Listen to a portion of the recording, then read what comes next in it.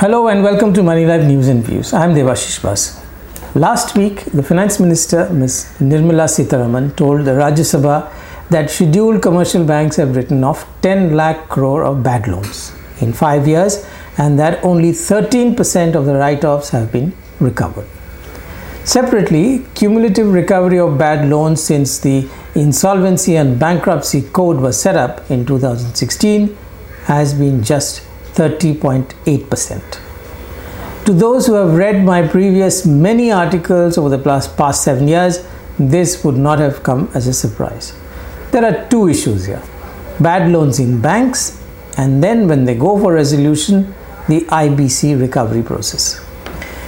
Now, they seem independent, but they are very closely connected because first, that is the bad loans, determine the outcome of the second, that is the resolution through IBC. Let me lay out the picture once again. The bulk of bad loans originate in public sector banks. Many loans are designed to go bad from the beginning. Yes, I'm making that allegation. From the sanction stage, there is corruption.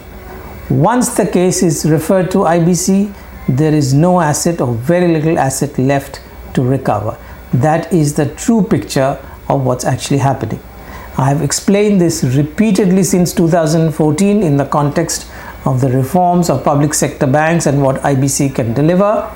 The data has now proved this view. The first, that is the corruption and bad loans. What is surprising to me is that all those who are engaged in handling, commenting, and on resolving the monumental bad loan crisis never saw or acknowledged that the single biggest reason for bad loans is right in front of our eyes, which is corruption in sanctioning bad loans, the nexus between businessmen and bankers. And therefore, nothing has ever been done to make bank officers accountable. On the contrary, officials of the Reserve Bank of India, Ministry of Finance, and bank chairmen have all blamed external issues, which is genuine business failure and poor bankruptcy laws. And all this time, it is bankers themselves who are responsible for ensuring that public money from public sector banks have enriched the so-called bankrupt promoters. Dr. Raghuram Rajan, former RBI governor, while speaking in mid-2016 about the public sector banks, blamed bad loans on groupthink and herd instinct of bankers who were apparently chasing businessmen during the 2006 to 2008 boom with their checkbooks.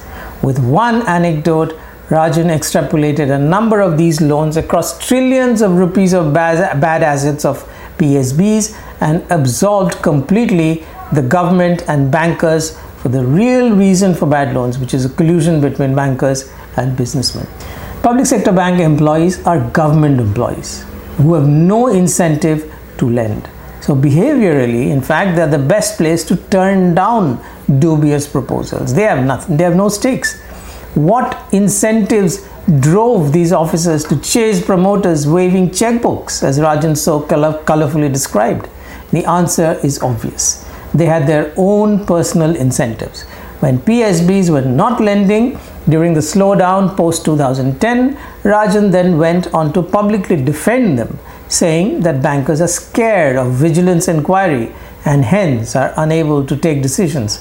As I pointed out then, he ignored the fact that very few bank officials have paid a price when banks are found to be horribly short of collateral, a cardinal sin in banking, and that happens routinely in PSBs. This is especially so since public sector banks always lend against assets and not against cash flows. What about the second aspect, which is the IBC recovery process? Most people have forgotten today, but a few years ago, the convenient excuse of bankers for poor recovery was bankruptcy laws. The former chairperson of State Bank of India, Arundhati Bhattacharya, once said, "We need a shake-up in the regulatory system and tougher rules for defaulters, as well as proper bankruptcy law to get help in orderly resolution of bad assets." Well, the fact is that over 3 decades, policymakers have initiated half a dozen measures to deal with bad loans, each one tougher than the previous one, and also any bankruptcy law comes into play after the loan has gone bad, not before. If loans are willfully designed to go bad by rogue bankers who have personal incentives, what will bankruptcy laws do? Indeed, the IBC has only proven how wide and deep are the corrupt banking practices in PSBs.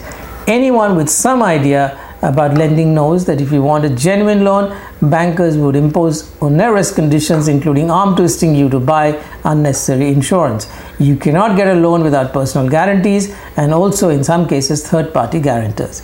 There is absolutely no reason why banks should be short of enforceable collateral at all, and yet across the board in Alok Industries, Bhushan Steel, Bhushan Power, Monet Ispat, Videocon, SR Group, Shiva Industries and numerous other cases, banks had to write off almost everything.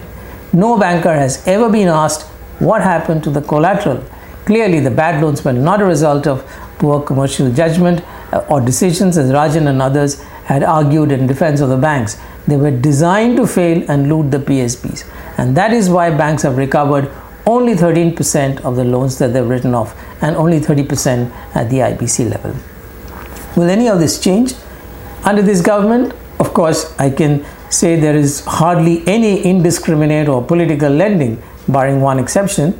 Hence, PSBs will probably report much lower bad loans now for a few years. But unless they are privatized, there will always be the danger of a new round of bad loans, especially under a different political regime. On the other hand, as suspected, the IBC process has quickly turned into a morass of shady deals, practices, endless amendments, circulars, ad hoc changes, and retrograde judgments from courts.